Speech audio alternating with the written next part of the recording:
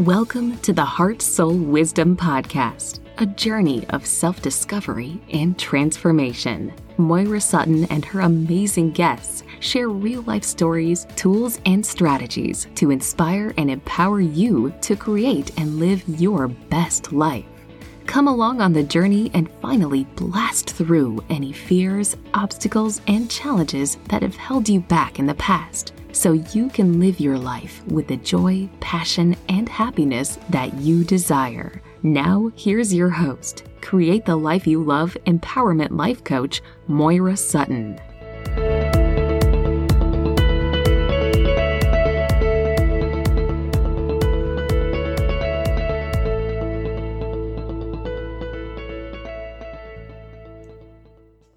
Welcome to episode 19, Moving from Grief to Gratitude, with our special guest, Martha Hunt Handler.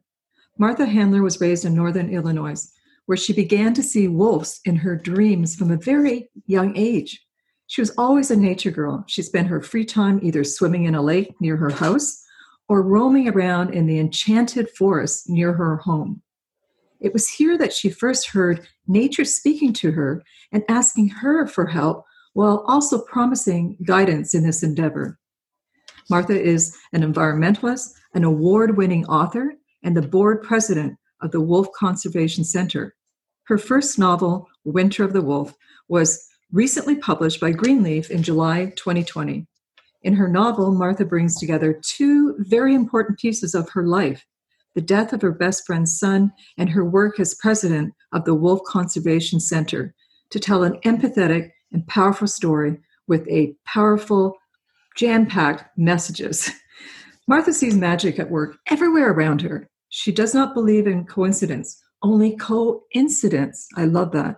And things that you hear, see, and feel can help you remind you of your soul life's path.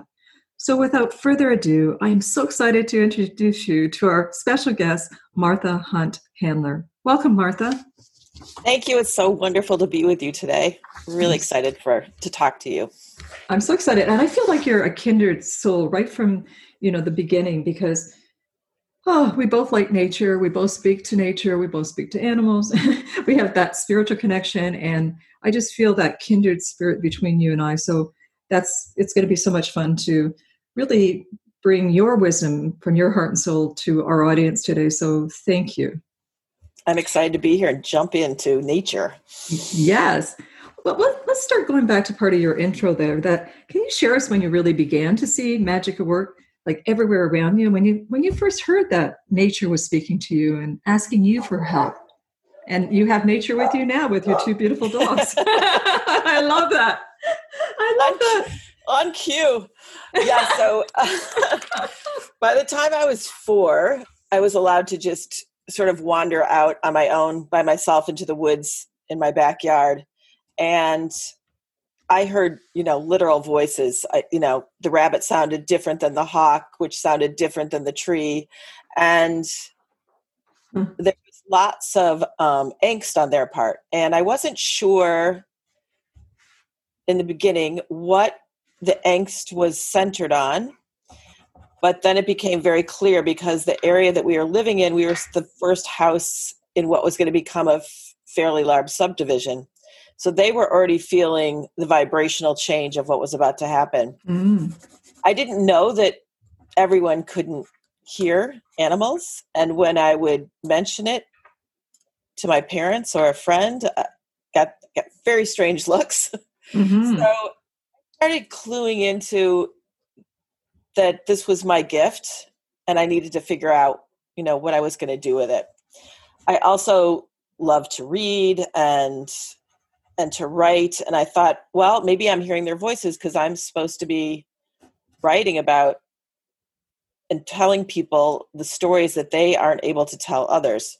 So my first memory of writing a book, I was 7 and my parents were out to dinner. I was with a babysitter, and I wrote this book called The Runaway Bunny, about this bunny that was running away from a house that was being built and trying to find a new house. And when I gave it to my parents when they came home that night, my father was very dismissive and said, well, it's not a very good, interesting story. The graphics are awful and writers don't make any money.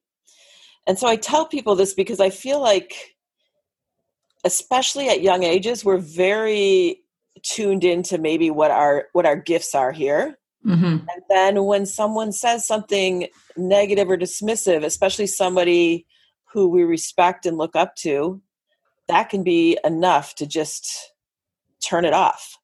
So I don't think I thought about writing again for a very long time.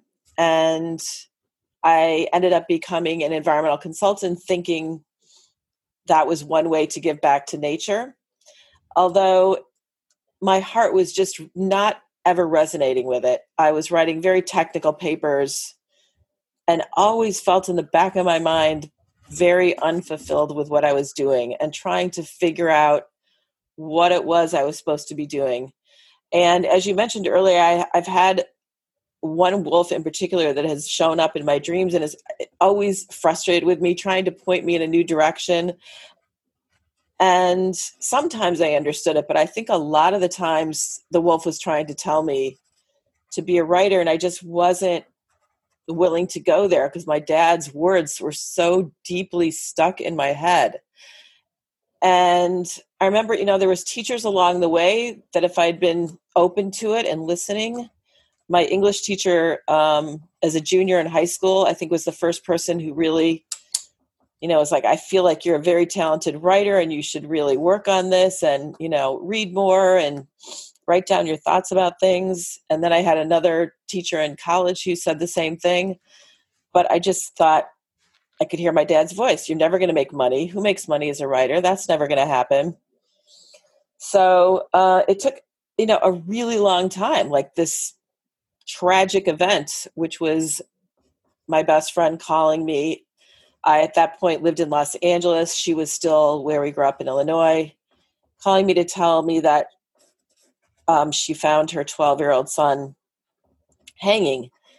And she and I were brought up really spiritually. Her mom taught a spiritual class to us young girls all through high school about kind of connecting to our guides and, believing in serendipity and all the things that are speaking to you each and every day that you might miss if you're not really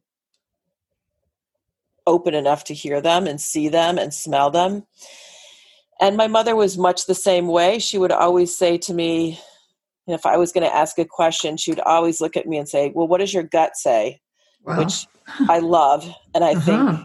like it's the best thing a parent can do because, your gut is telling you all the time, right? You get your emotions, feelings, right? Your hair stands on end, you get goosebumps, your stomach starts feeling weird, or, the opposite. You feel incredibly calm and you feel like known somebody much longer than the few minutes you've been with them, like I felt with you. Yes. That there's just like a connection there, but those feelings are so amazing. I've read that wonderful book called The Gift of Fear that talks a lot about this, that you feel so much, but it's so easy to shut it down and not believe in it. So it was so important to me to finally honor that. And I felt it, well, when he first passed, I was just lost because she was my best friend and I wanted to help her so badly, but I couldn't imagine, because we'd been sort of taught, well, you're here for the time that you're supposed to be here to learn the lessons that you're supposed to. And sometimes those are cut short if you're not maybe in the right place or the right family or the right time for you to learn those lessons. So we were talking a lot about, well, what did he do in his 12 years that he would be gone already? And she was, inconsolable. And it made me also realize how completely different suicides are from other deaths, in that on top of the loss of your child, you have blame and shame and guilt. People were asking her, well, if he was so sick, why wasn't he getting any kind of help? Why wasn't he seeing a therapist? Why wasn't he on an antidepressant? And the truth was, there was no signs of this. It came out of nowhere. He was a very the well-adjusted, happy boy, from everything that she knew. So that was equally hard because it's just a whole different death to deal with. People say really awful things. They're not really thinking. And I understand that, but it's just still incredibly hurtful. So one day I was ice skating on a lake and just thinking a lot about this. I'd been journaling about it ever since she called to tell me, because I just wanted to find some words that would be comforting for her. So I was just jotting down my feelings about the whole thing and what can I do? And please, somebody out there, give me some advice so I can help her through this, because I felt she was really falling apart. Almost immediately, her marriage fell apart. She was on a very different path than her husband, I think always, but this really highlighted it. And then when I was skating this one day, all of a sudden I heard her son's voice, and he was very strong. And he said, "You've been wanting to write a novel, and this is it. Those journal entries are the beginning of a novel. Use my story." So it's not exactly his story, but I would say he stayed with me through the 18 years it took to get this published, always sort of egging me on to go further, to take it deeper, to explore more of the things in my life that I had yet left sort of undiscovered. So it was such a great, 18 years is a long time to be writing a novel, but it changed so much over the years. And I was so happy when it was finished because it brought so much of who I am and what I believe in, and me reconnecting to all those things that had been so important that I'd sort of shelved. And it seems like that's sort of this time right now. Also, just, I think COVID is making me settle way down and digging in even deeper. So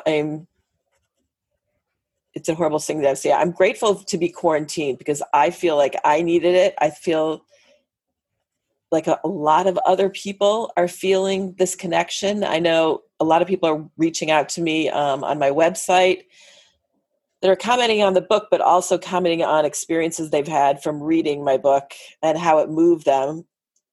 Because as we, talked in our pre-brief, if there's one thing I want readers to take from this, it's that instead of, you can't stop the process of grieving, but at the end of the day, it's very personal. It's very personal. Mm-hmm. And there's lots of different ways to do it, which is, I think the book highlights a bunch of them. But at the end of the day, you just want to be grateful that you had the soul in your life for the time that you did, and to keep that person alive by talking to them and, asking other people if they can share stories with you, so that the life didn't end. It continues on forever in your memories and your photographs and your experiences. So that would be like my biggest takeaway, I think. Because I know some people, well, for myself even, it's coming up, Halloween is the time that my brother died last year in a battle of cancer. And just in the last week, I've started getting very emotional about 6:30 at night, and just tears coming up and crying. And, and I said to my husband last night, I just want you to sit in front of me and just listen to what I have to say. And, it's not a conscious thing. It's all coming up. And I'm very aware that, that he's, I know he's in spirit. I can talk to him in spirit. I can see him in spirit, but it's not an intellectual thing. It's something deeper. And, and I know other people that this would really help in what you're saying, because there's other people I know who somebody's passed maybe 2 years ago. One in particular is my best girlfriend's, her father. Her mother still hasn't got over it. She's still grieving. But when the people who have gone back into spirit, because we're infinite beings, as you know, it's infinity. We don't die. We live the physical form, but we continue. And, when you're in spirit, you wouldn't want the person who's still in physical form to be in pain or hurting or, go on with life, because life is truly a miracle and a gift. True. So true.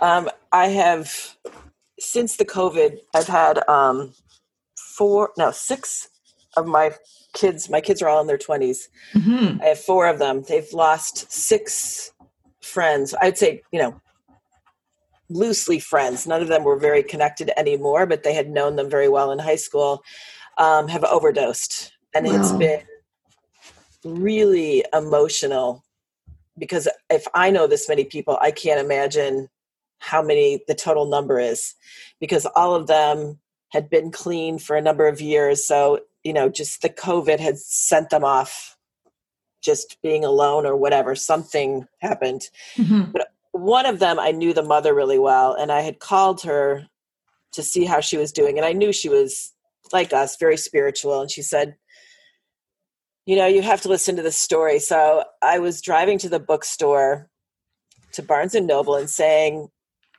out loud in my car, like her son's name was Sean, like, Sean, I'm going to the bookstore. I know you're with me, but not having you physically here is really hard for me. And I need a book right now. So when I get to that bookstore, you need to lead me somewhere that's going to help me out with this.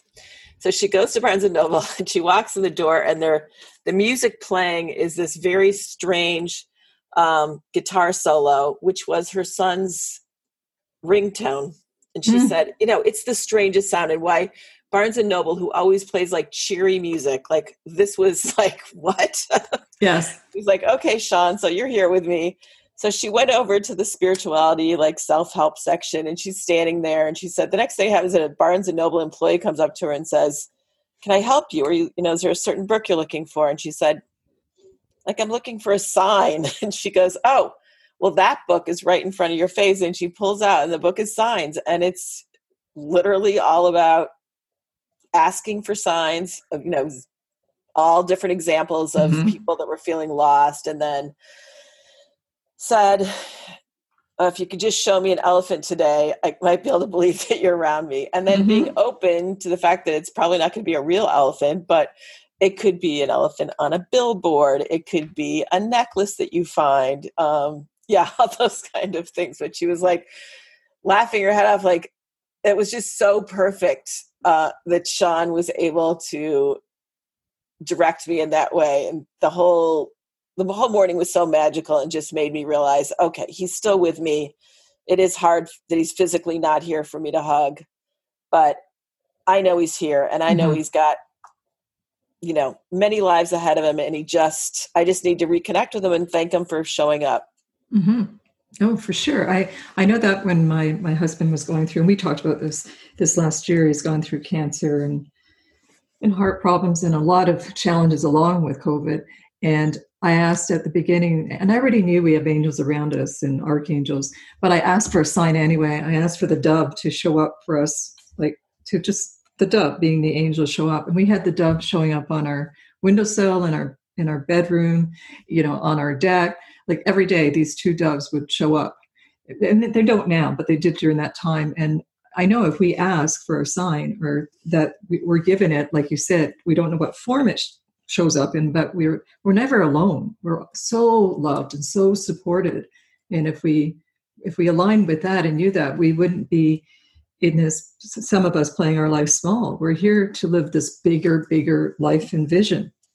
So true. And it was so hard watching in the beginning of COVID in New York City, all these people that were grieving so much worse because they couldn't get last rites to their loved ones. And I'm thinking, well, this is so sad that, you feel like they're not going to go to heaven if these words don't get spoken in front of, it's just the strangest thing to me, because I think all of us that have felt this and know this on such a deep level, the world would just be so much better off if you could just be open enough, to ask for the sign, and then to be open to look for it, listen for it. It's just, it doesn't have to be as painful as we're making it.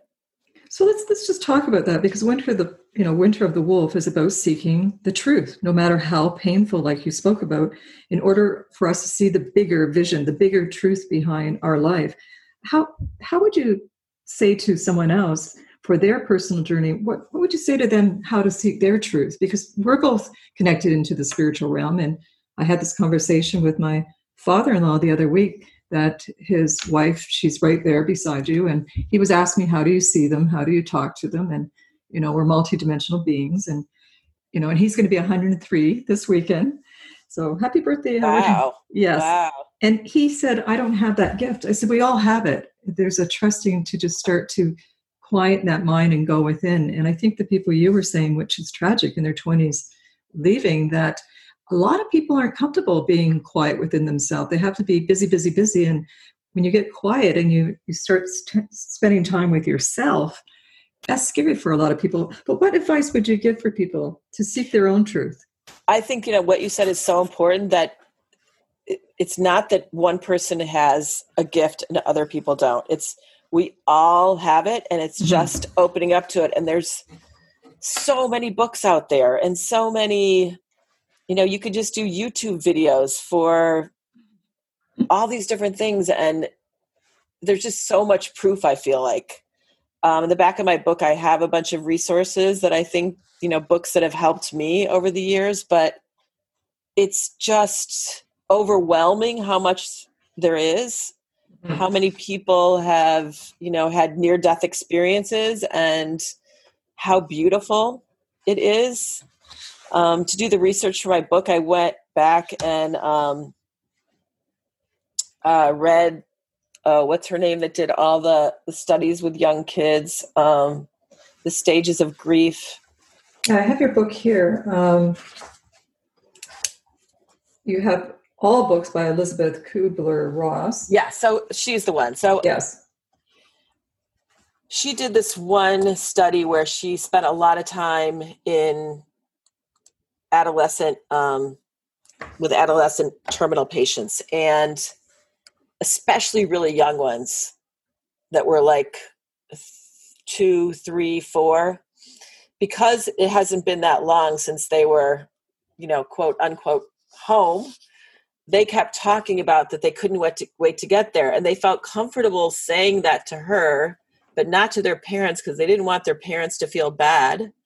But they remembered how wonderful it is when you're on that other plane and reconnected with all of your spiritual guides and your ancestors and the angels. And like, it's just the warmth and love that we can't even probably understand on this level. And it's so beautiful to read what these little kids say, because they're so close still to their soul. Close to it.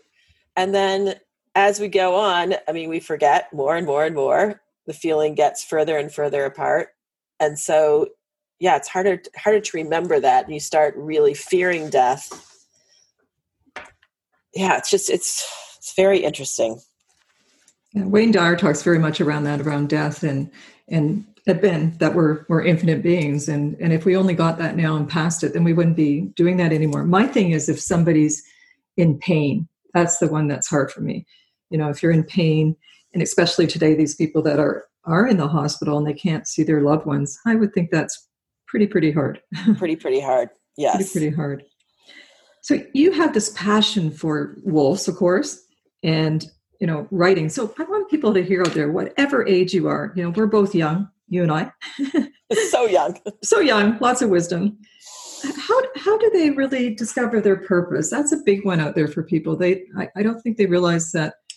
Well, I know how I teach it, but how would you teach somebody to discover their purpose? I know we covered a little bit kind of around this, but not directly. If I was, talking to parents, I think the best gift that you could give your child. So this was my mommy and me teaching when my first child was like 3 months old. And she told us to write an annual letter to our child to talk about who they were, what kind of things that they really love doing.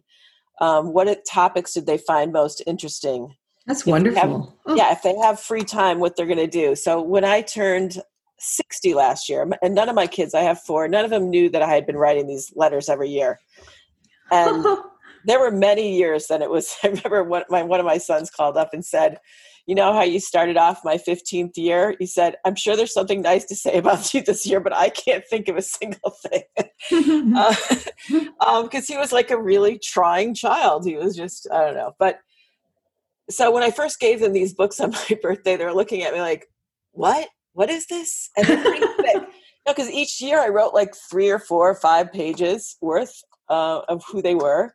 And then they would just be calling me at all hours of the night. Like, I just read, that when I was 3, all I cared about was airplanes. I don't even remember that. And that's, the job that I'm looking for right now.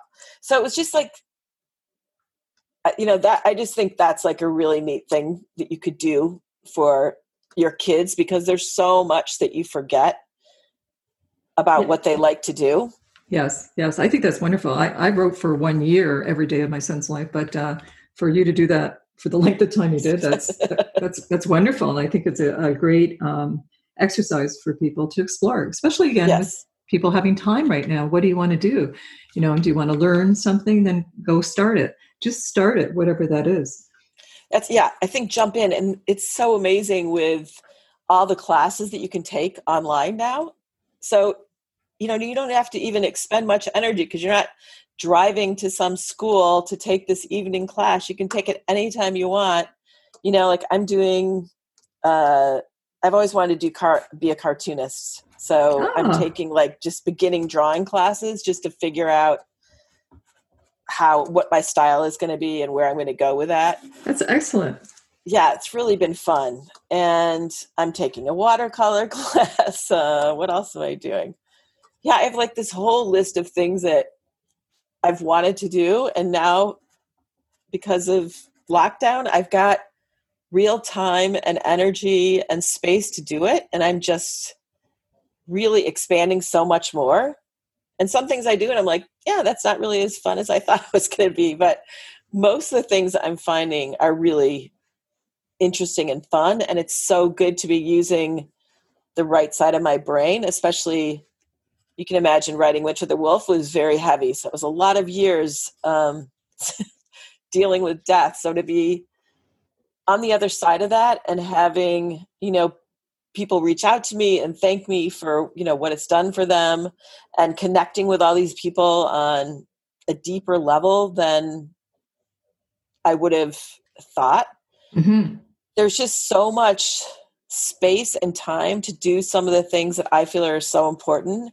I sort of started out this whole thing, like, here I have my first novel. It took me 18 years to write, and it comes out when there's no bookstores open. I was planning this big New York City book signing. I was going to go on a national tour. I had so many things planned, and then all of a sudden it was just like over. Mm-hmm.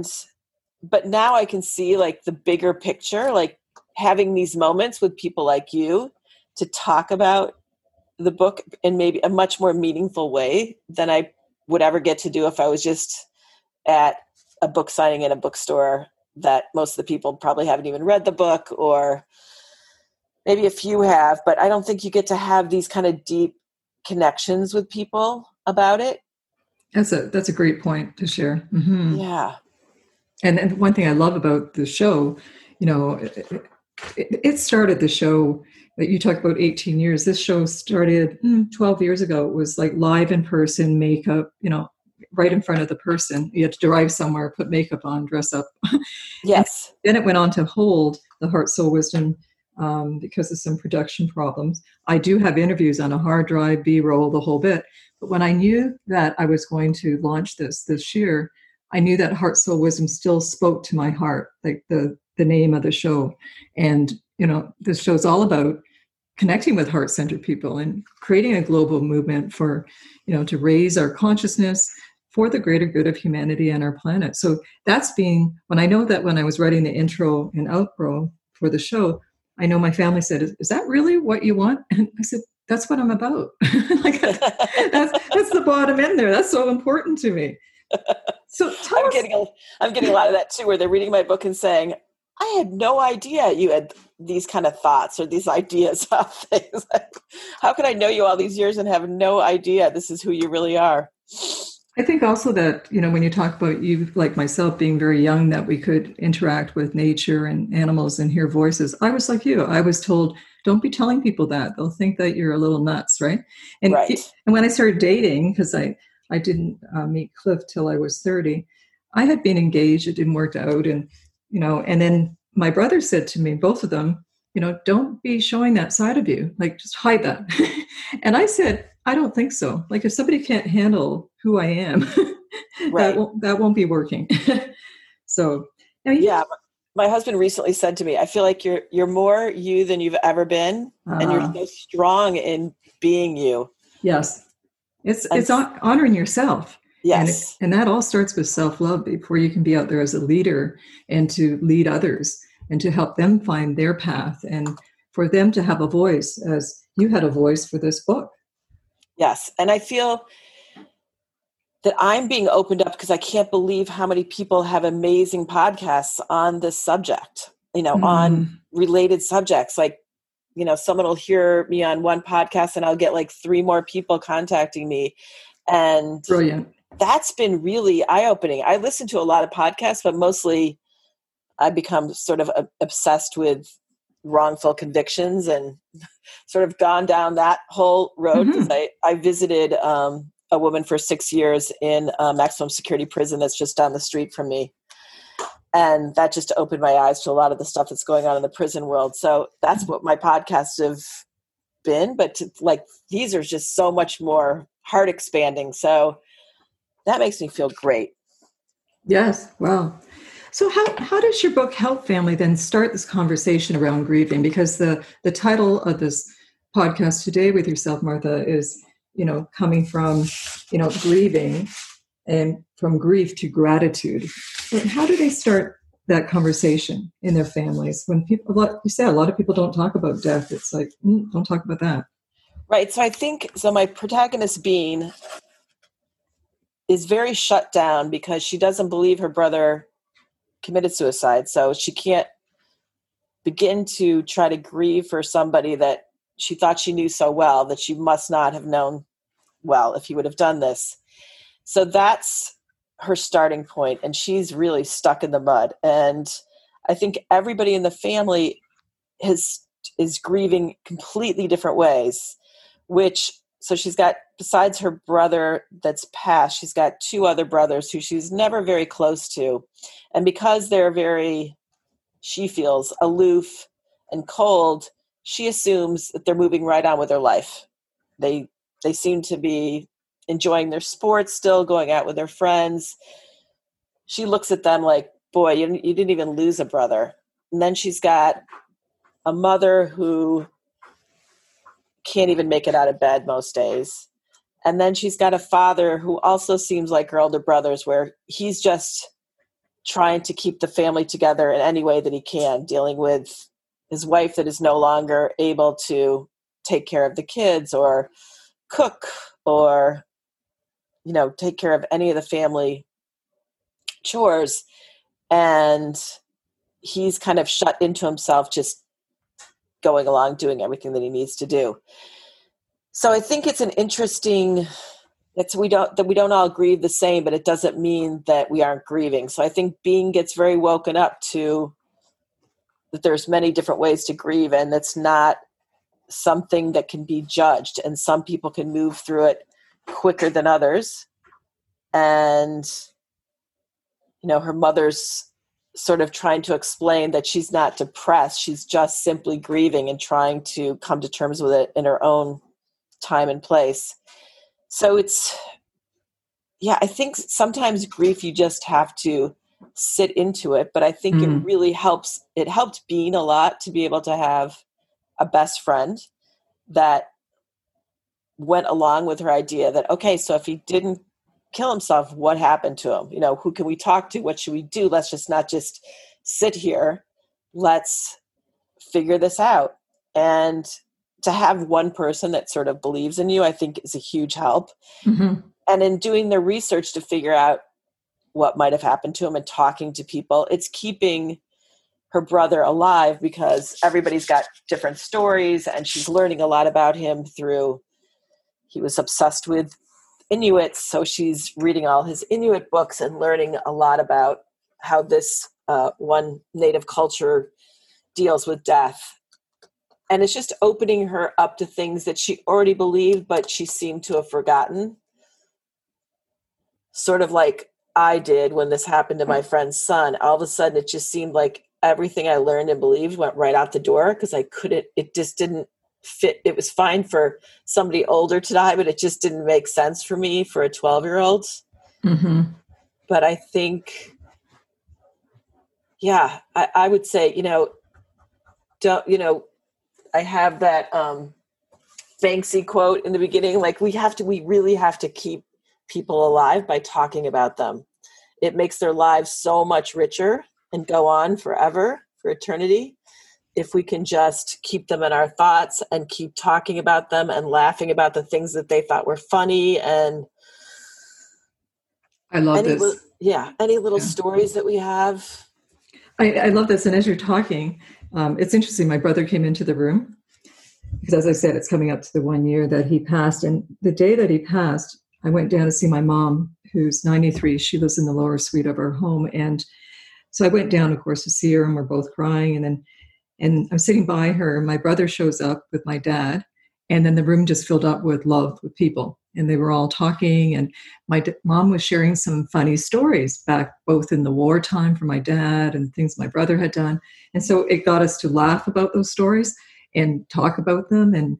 And my brother said, along with my dad, yes, this is what we want you to do. We want you to remember those stories and laugh about it and live. That's what we want. And yes, and that's exactly what they said. And, and I said to my mom, he's right there, which he's coming right now. He said, this is great that Martha did this book and that she was doing this. Like, seriously, that's what he said to me, sitting right beside me. So I always try to think of like a bird. And I think, months ago, we asked my mother-in-law to go on a vacation with us. And she said, well, I can't. It's the 5-year anniversary of your father's death. And I was like, I don't even understand what you're saying. Like, so you think that every year he wants you to sit in your apartment and cry over him? I like, try to be the bird that's looking, you're this beautiful eagle and you're soaring and he's looking down at you.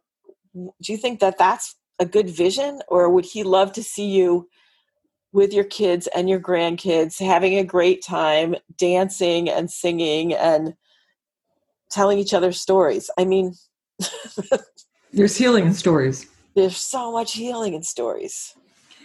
Now, how did you do your research on the Inuit beliefs and bring that into your book? So just like it happened in my book, when I was in 2nd grade, I watched Nanook of the North, which was a 1922 silent black and white movie. And I looked at Nanook and I thought, he was either my father or my uncle. He was someone very close to me. I knew the face so well. And I was so mesmerized by the film. And I remember at one point looking back at the rest of my classmates who were bored to death, hurling spitballs at each other. And the teacher was coming over and making them sit. I just remember it so well that I seemed to be the only one that was interested in this movie. So that's where it started. And from there, I just started buying all these books. And I've always felt close to, I thought my grandfather was a Native American. So he wasn't a very talkative man or didn't share anything with me. But I was went to school dressed like a Native American. I had braids down to my waist. I wore headbands all the time. I always had fringe on. I can see that. I can see the image of you like that. And then I did 23andMe a couple of years ago, and he's not my grandfather.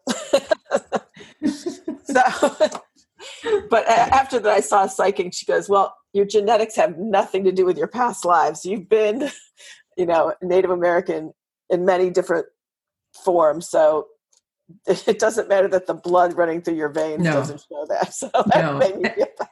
I think that's another great thing to share, that, if you're attracted to a culture, you've probably had a life in that culture. I was attracted to the Egyptian culture. And when I was in Britain many years ago, this is when I was single and young, I went through the whole museum and looked at the arts of that time period. Or, if something speaks to you loudly, it's because it's still in you, that memory. It's still part of you, part of your whole life. When the publisher first read my book, he said, be prepared to be attacked for writing about Inuits when you aren't an Inuit yourself. Thankfully, that has not happened, but I think that's a big issue right now that people are having with people writing about something that isn't, which I just think is wrong, because you can do all the research in the world and you can become very informed on anything. And if it touches your heart and soul, I'm sure you'll respect it and write with respect. And you become a voice for that community also. So and it's from your heart and soul. It's not just like you're saying, it's something very deep within you. So, you're giving all your book sales and royalties, and that's something I think is so generous in what you stand for, to the Wolf Conservation Center. So what's your biggest vision for this and your big why? And let's also explore the mission of this nonprofit environmental organization. It's a big question there. Okay. I'll start how I first got involved. Okay. Our family moved from Los Angeles to New York about 24 years ago, and we rented a house while we were building our house. And as soon as we moved in, I started hearing wolves howling, which I knew wolves hadn't been in New York since like the 1850s, so I couldn't understand. I was asking all the moms at the bus stop, why am I hearing wolves? They said, oh, no, those are coyotes. And I was like, oh no, what I'm hearing is definitely wolves. Big difference from the way they sound. So one day I dropped the kids off at the bus stop and just went into the woods behind my house, and I came upon this large enclosure with 3 wolves in it. And there was a trailer, and I knocked on the door, and this beautiful French girl, she was probably at the time about 26, greeted me, and she told me that she had become psychically connected to a wolf and that she was opening this nonprofit to help wolves. And she asked me if I wanted to help her. This is one of those like coincidence, because I always felt like I should do something to give back to the wolves that had been showing up in my dream. And when we had moved, I had decided that I wasn't going to work anymore because we live more than an hour outside of New York City, and I just didn't really want to commute with 4 young kids. So I was going to try to find a volunteer opportunity, and this was just so perfect that it just landed literally in my backyard. So I told her I would love to help her. So the things that we do at the Wolf Center, we've been in existence for 21 years now. We do 3 things. So we educate people. Back before COVID, when we were open, we saw about 20,000 students mostly, but also families and all different kind of groups come through our doors. And so we tell them about the importance of wolves. We have all different kind of lectures also, not just about wolves. That could be like the difference between coyotes and wolves, or top predators in different ecosystems. Then the second thing we do is we advocate on their behalf. So we go to DC to fight for bills. We have a very robust social media platform. So we're able to tell people this bill is passing. Here's who you should try to call to change their mind, or write this letter. Here's what form you need to fill out. And then the third thing we do is we are part of the breeding and pre-release of the 2 most critically endangered wolf species in North America, which are the Mexican gray wolves and the red wolves. And the Mexican gray wolves were down to 6 in the world. Wow. So to start the breeding program, they were brought into captivity. And from those 6, the whole breeding process started. So you can imagine, I mean, we are talking analytics to figure out which wolf should mate with whom. And it's a big endeavor. The red wolves were not much better. There was 14 of those. And unfortunately now I think they're guessing there's only 8 left in the wild. And none of those are breeding pairs because they're all related to each other. The Mexican gray wolves have been much more better taken care of. They're up to, we think, about 150 at this point. But we are literally at the point of a frozen zoo. We freeze sperm, we freeze eggs, we do artificial inseminations to make it easier instead of moving wolves around because they don't travel very well. So right now we have 3 ambassador wolves. So those are the wolves you're guaranteed to see when you come. And then another. And one of them is one that I'm ambassador. Yes, to. Alewa, right? Yes. Yes. She's beautiful. So we have so many different programs. You can adopt a wolf. You can, become a member and get like first dibs. We have great, amazing videos on our website, which is nywolf.org.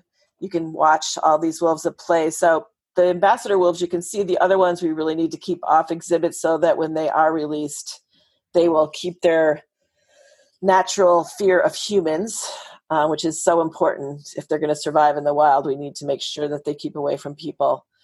So, yeah, those ones you might catch a glimpse of in a far enclosure, but they're pretty rare to get sightings of those. And even we don't have much. That's why we actually put the cameras in so that we'd know what these wolves were doing and make sure that no one was sick or injured or fighting with one another. So, and we became the first place in the United States to have cameras on wolves. So that's why I think we have like 6.5 million Facebook followers, mostly because of these video cams. That's excellent. And this whole thing about educating people too, because I know in our neighborhood here, we don't have wolves here, but we have coyotes, and they keep building and building around the neighborhood. And, they're pushing them out and pushing them out. And I'll be asleep and I can hear, like, we'll have our window open a little bit in our bathroom and I can hear them. I just jump out of bed to go to the screen just to hear them because it speaks so much to my soul and I just know they're there. But to protect them, like you're saying, and how other than staying away from them and not feeding them and bringing them to us because they're wild, how can humans really better protect animals? What actions can they take? Staying away, not feeding them. What else would you recommend? I would say make a donation to something that, really talks to your heart. Yes. Because especially now, as you can imagine, when most places have been shut down for so long and can't have any kind of fundraisers and galas and all that kind of stuff. I know we're struggling, and I'm sure I'm so connected with so many other animals. Same here. Because of what I do, that I know we're all in the same boat, that it's just been really tough. So if there's something that speaks to your heart, I mean, I used to get all the time, like, Martha, of all the things to care about, a wolf. But, it's part of that education. Yeah, they are at the top of a food chain. There's a great YouTube video, How Wolves Change Rivers, that really quickly sums up what their role is, which is so important. And is that also on your site, Martha? Or I can get that video. I can get that link from you and put it below your episode. Okay. I think it is also on our website. Okay. But basically, it's about the reintroduction of wolves into Yellowstone in 1995 and 96, and how drastically they brought the ecosystem back. And it happened so quickly, and no one could have dreamt that we would have seen that kind of a turnaround. Mm-hmm. So it's a great visual for people to quickly understand why a wolf is so important. Mm-hmm. I also love, this, we talked about this too, the picture that you have on your cover beside a hawk, because, we've talked about Animal Speaks and Ted Andrews, which I think is a fantastic book for people, everyone to have.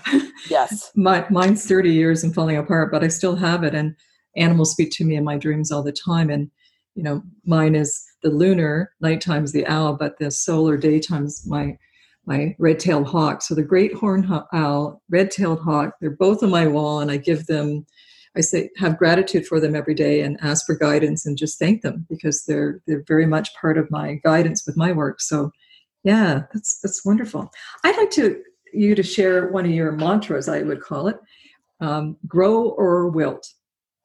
My favorite. I just think like there's so much for us to keep learning and to keep opening up about, and so many resources. So if you don't, if reading is not your thing, go on YouTube and go on anything like, near-death experiences or cooking or drawing. Or science. Yeah, just like you, drawing. expanding your mind is just the most important thing we can do. And maybe it's the blessing and the silver lining in this whole being shut down, that you don't have all that outside interference and you can really just soar in any direction that you possibly want to. Yes. And a lot of people say, I don't have enough time. I don't have enough time. And the more they say that, they don't have enough time because they're creating it energetically. Yes. So, but yes, I love that. And I could go on talking to you, Martha, and we'll have you back definitely next year because I know you're going to be up to so much more too. And this is such an important cause in what you're doing, in the world and helping other people be educated. And, and grow or will. Yeah, we're all about expansions and growth, not to be small and diminished. We're this bigger vision of our life to really look at that and step into it with courage and, commitment, and we're about collaboration and community and all those great C words. Yes. Martha, and I'm so grateful to be connected to you for so many different reasons. But yeah, I feel very fortunate to be here with you for this time. It's meant a lot to me. Thank you, Martha. I feel the same about you. And that's why also I just, and when you have this message, 18 years to write your book, but you kept doing it. You stayed in there. You were committed. You evolved on the time. And I'm sure, we've all had writer's block for writing and how to move through that. So maybe we'll go into that the next time that we connect up. Okay. Yeah. And help other people. But right now I'd like for you to share with our listeners this very special gift that you're giving them. I'm so excited about it because, you're going to gift this to the listeners, and we're going to put the links below to that video you talked about with the ecosystem with wolves being introduced, where they can find you, Martha, how they can find out more about the Wolf Conservation Center, and how they can join in with this and help. So that's going to be below the episode, but you can share this gift. They're going to love it. Great. So I'm going to give the first two chapters of my novel, in the hopes that you will be so blown away and, a part of the story so quickly that you will want to keep reading. Yes, it's a wonderful book. Thank you so much. And if they read 2 chapters, they're in. Yes. And then they're going to have such a gift of your storytelling and what you've written there, and become part of this movement that you've created. So Martha, thank you so much for sharing from your heart and soul, which we've all felt, your wisdom on moving from grief to gratitude, and your inspirational book, Winter of the Wolf. Namaste. Namaste. Thank you for listening to the Heart Soul Wisdom Podcast with Moira Sutton. I hope you enjoyed today's episode. Please join our community at moirasutton.com and continue the discussion on our Facebook page, Create the Life You Love. You will be part of a global movement, connecting with other heart-centered people who are consciously creating the life they love on their own terms. Together, we can raise our consciousness for the greater good of humanity and for our planet.